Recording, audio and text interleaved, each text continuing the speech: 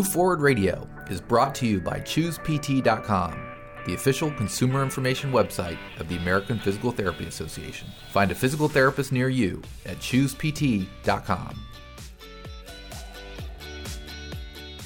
Welcome to Move Forward Radio. I'm Eric Reese. Anyone who's ever experienced back pain knows how deeply it can upset the rhythm and quality of everyday life. When it radiates to the leg, which is called sciatica, the misery is compounded. Almost a third of people with back pain experience sciatica, which can resolve on its own before too long, but not always. That's where a trip to the doctor typically comes in, with discussions of relief options that in severe cases can even involve surgery. Julie Fritz, a physical therapist and researcher, set out to determine if doctors' typical advice for people with back pain to remain active and give their symptoms time to subside before considering treatment like physical therapy was needlessly prolonging their pain. To find out, she and her research colleagues studied whether a group of people with sciatica who received 4 weeks of physical therapy early on would experience less pain and disability than would those who followed the usual wait-and-see approach. The results were significant, demonstrating that physical therapy can and should be offered to patients with sciatica to help them regain their activity and recover more quickly. The findings recently were spotlighted in the prestigious journal Annals of Internal Medicine. In this episode of Move Forward Radio, Julie shares the study's details, discusses its implications, and emphasizes the importance of people with sciatica being strong advocates for themselves until these findings gradually make their way into standard patient care. Here's our conversation with Julie. So, Julie, thanks so much for joining us on Move Forward Radio to share your latest research findings with us. Let me start by introducing you to our audience. You're the Associate Dean of Research of the Department of Physical Therapy at the University of Utah, and your research has been published more than 150 times in peer-reviewed journals. We're very glad to have you here to share your expertise. Now, most people experience back pain at some point in their lives. About 30% of these episodes involve sciatica, which is pain affecting the back, hip, and outer side of the leg that's caused by compression of a spinal nerve root in the lower back. For many people, back pain resolves on its own, but for others, pain can continue for months or even years. Doctors often advise people with back pain to try to remain physically active and give their symptoms time to subside before seeking treatment, such as physical therapy. Now, as I understand it, though, you and your colleagues at the University of Utah Health and at Intermountain Healthcare wondered whether physical therapy might offer patients an opportunity to curb their symptoms early and avoid a prolonged episode of pain. So before we get into specifics of the study and its findings, I'd like to ask first, what had suggested to you that people might be suffering needlessly from prolonged back pain and that physical therapy likely could help in at least some cases? Or put it another way, what prompted this new research, which was published in the journal Annals of Internal Medicine very recently on October the 6th of this month, 2020? Yeah. First off, thanks for having me, and thanks for giving me the opportunity to talk with you about our work. With respect to your question about what prompted us to ask this question, the primary driver for our team in developing this study was our own clinical experience in working with patients with back pain and sciatica, and our observation as physical therapists that the care we could provide, particularly when we saw individuals early on, could be really effective, but that often we didn't get the opportunity to see those individuals until their symptoms had become much more chronic. So that really was what drove us to want to study this question and see if what we were observing really held up in the light of a more rigorous scientific scrutiny. Okay, so now let's talk about the clinical trial that you and your colleagues conducted. You enrolled 220 patients with back pain and sciatica. All were between 18 and 60 years old and had consulted with primary care doctors at the University of Utah Health or at Intermountain Healthcare there in the Salt Lake City area about back pain that had begun in the previous 90 days. On average, participants had been experiencing back pain for 35 days. What was the thinking that went into setting those particular parameters, Julie?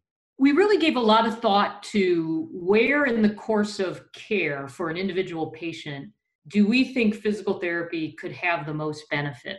And the reality of most individuals' experience of back pain and sciatica is they may put up with it for a little while, hope it goes away, when it gets to a point that it's really impacting their life or they want to perhaps do something about it, they go see their primary care provider. And there's a real critical decision point there about what to do. And beyond just prescribing medication or maybe taking an x-ray, are there more active steps that a primary care provider could offer to a patient that may help accelerate their recovery? And so we wanted to capture patients when they were in that moment in their care journey and then examine how helpful is physical therapy at that particular point in time. Okay. So at the outset, all participants were required to complete a number of rather detailed questionnaires. What did those questions cover and what were they meant to gauge? We covered a host of concepts in those questionnaires, and it's really evolved quite a bit in back pain research. We used to really just focus on maybe asking a patient to rate their pain on a scale of 0 to 10 and using that as an outcome. And while that captures an aspect of what patients deal with when they have a condition like sciatica, it's too narrow. And what we understand now is that back pain has an impact on individuals across a number of domains. So the questionnaires that we asked and that most back pain research asks now try to tap into the impact of back pain on people's work, on their relationships, on family roles, on their ability to engage in recreational activities, engage in their employment, as I mentioned, as well as their thoughts and their attitudes and their cognitions about pain, how much they worry about it, how much it impacts their ability to sleep and do other things. So we really tried to take what's typically called a biopsychosocial perspective and capture the patient's experience across a host of domains in that model. Well, that's interesting because it really is a multifaceted effect that pain and especially like a prolonged pain episode can have on people. Yes, absolutely. Anybody who's dealt with pain, even acute pain, knows it's not just a matter of the degree to which it hurts. It's how it impacts your entire life that really prompts most individuals to seek out care. And so the answers to those questions would in turn give you a gauge later to be able to tell the effect that physical therapy had on those behaviors and on those kinds of experiences that people were having. Right. It gives us the opportunity to look much more comprehensively at the experience of patients who had one treatment or the other. So study participants were randomly assigned to one of two treatment groups. One group received physical therapy, the other did not. If you would, let's talk first about the non-physical therapy group, who a recent New York Times article on this study described as having received, quote unquote, usual care. What does usual care mean in terms of the education and the advice that people in that particular group were given? Yeah, so what characterizes usual care is, first of all, making sure that there's not something more ominous going on. And then what should happen based on evidence-based practice guidelines is really reassuring the individual that there's a good prognosis for recovery. There's a lot of fear about hurting your back, about experiencing sciatica. So reassuring an individual that recovery is possible and is typical and that they can be active and continue with their activities is something that's very important for all patients, regardless of whether or not they receive physical therapy. And that inactivity isn't desirable, even though it might seem a little counterintuitive to them. Yeah, that's an excellent point. It's understandable that for a patient in a lot of pain, the idea that moving around, taking a walk is a good thing is often counterintuitive. A quick break to encourage you to move. Physical activity is associated with a reduced risk of chronic disease, not to mention improved bone health, cognitive function, weight control, and overall quality of life. Simply put, more movement is the gateway to better health. Need some help to get going? Physical therapists are movement experts who use exercise, hands-on care, and patient education to help you meet your goals. You can contact a PT directly for an evaluation. Learn more and find a physical therapist near you at choosept.com. So now let's talk about the group of people who did receive physical therapy services. I've read that they received a quote-unquote active form of physical therapy for a period of 4 weeks. What types of exercises and techniques were involved in that active form of physical therapy? Active physical therapy really places a primary emphasis on exercise, and that's what happened in this trial. The type of exercise that we used in this study was really designed to have the patient move their back in certain directions that would tend to centralize or move the symptoms out of the leg and more towards their back. And sometimes these are called McKenzie exercises after the person who sort of popularized this type of treatment. But the key principle is to try to get rid of the person's leg pain through doing repeated movements in certain directions that have that effect on the individual. Mm-hmm.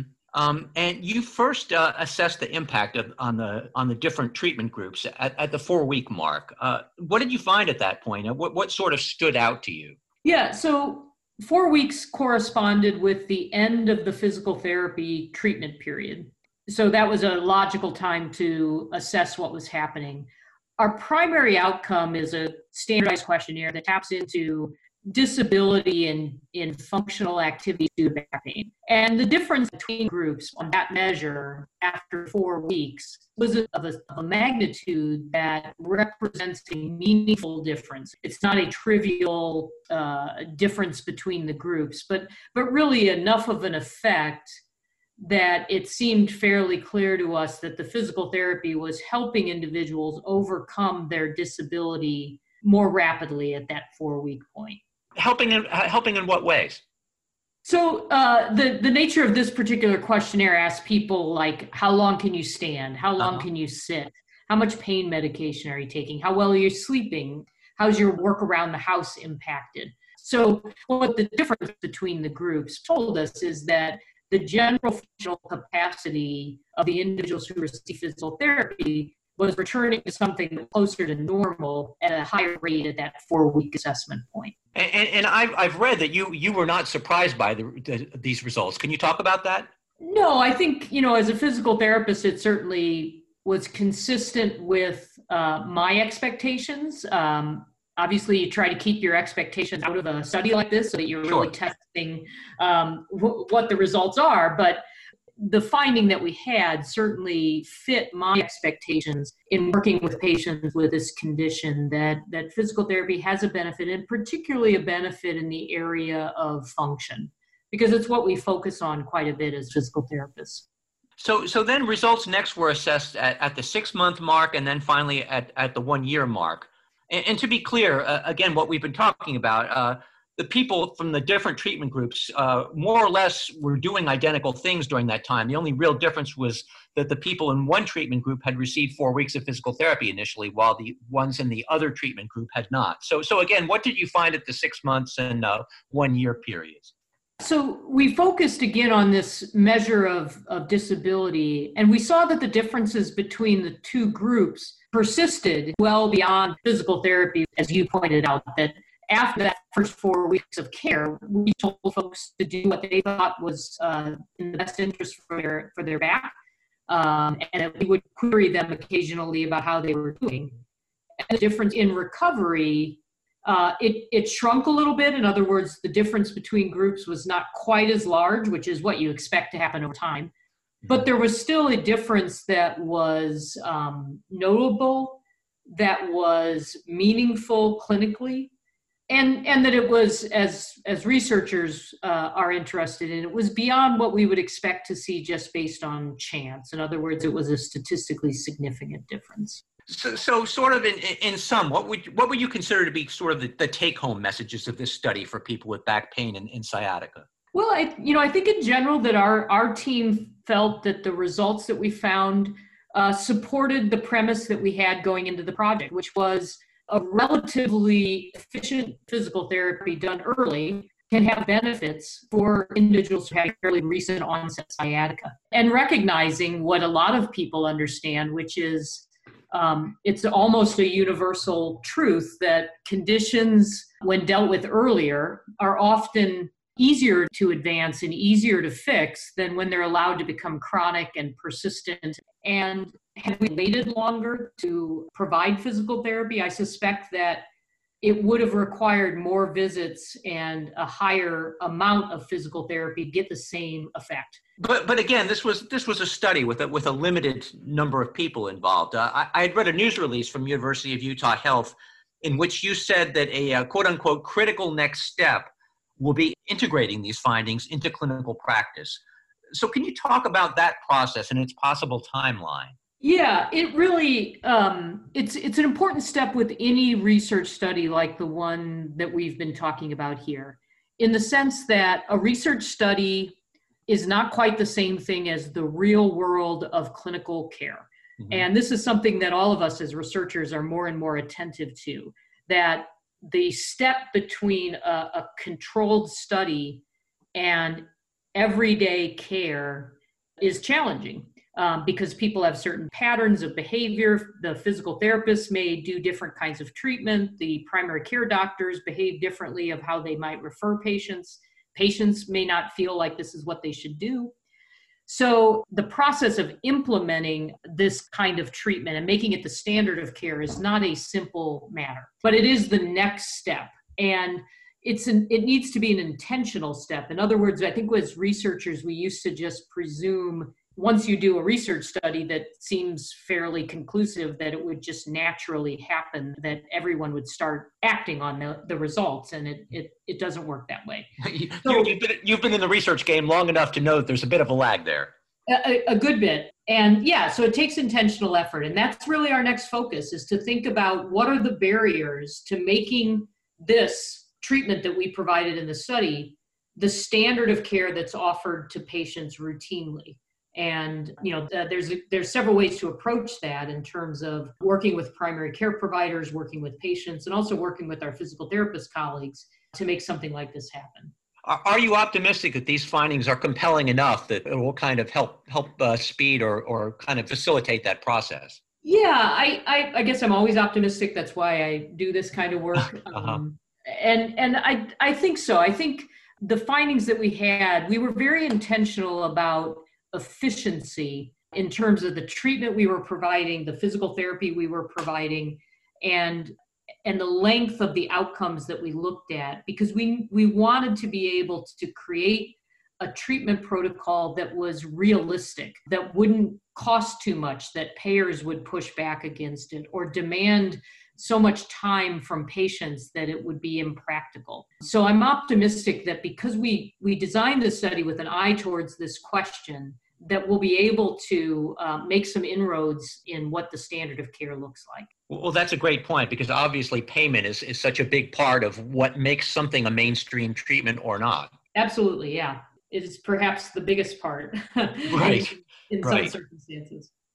So, Julie, in the meantime, what would you advise people with back pain and sciatica to do to best ensure that they receive the benefits of this evidence-based treatment option and reduce the risk of prolonged pain and disability that they might not have to experience? Well, I think the message from this study is to be proactive, that engaging with the type of care provided by a physical therapist can be beneficial when done early on. It often requires a less intensive and prolonged duration of care when done early on. And that, like a lot of things, when patients become educated about what their options are and can discuss that with a provider like a primary care physician, that can be a very productive way for patients to be actively engaged in their own care and have an understanding of the options beyond just medication that could really be beneficial to them. Right. And the message here being that there is something proactive that you can do. Yeah. And patients that I talk to, they want that. They're looking for something. What can I do that's going to help me recover from this in the fastest and most complete way possible? And to know that there are things out there beyond just waiting is a really positive message for patients. Any final advice for people with sciatica, what they can do to avoid a flare-up or perhaps prevent it in the first place? Yeah, prevention is a tough nut for back pain. It just seems to be an experience that's almost universal for humans. So we'd all love to invent a way to prevent it from happening in the first place. But what we do know is that when these sorts of circumstances arise, the message that we provided to all patients in this study remains a really important concept, that even though it may not always seem intuitive to patients, remaining active, avoiding bed rest, staying positive, staying optimistic, staying active is really important. And that message remains, and our study only reinforces that. I was going to say, I know you're not a psychologist or anything, but it seems important. We haven't talked at all about the mental aspect, but that's also a very important part, isn't it? Yeah, perhaps more important in some circumstances, even early on. And we collected a few measures to try to tap into that and saw the differences in an active physical therapy approach early on, that it reduces the fear that patients have that they're going to be disabled or that they won't be able to get back to work. It reduces the tendency that patients have to catastrophize or expect the worst. And it's not that physical therapists are per se providing psychological care. It's, I think, a reflection of the optimism that patients experience when they're proactive, when someone's assisting them, when they're more active. Well, this is all definitely good news for people who are experiencing back pain and sciatica. Julie Fritz, thank you so much for joining us on Move Forward Radio and providing this information. Thanks so much. Thanks for giving me the opportunity to talk about this.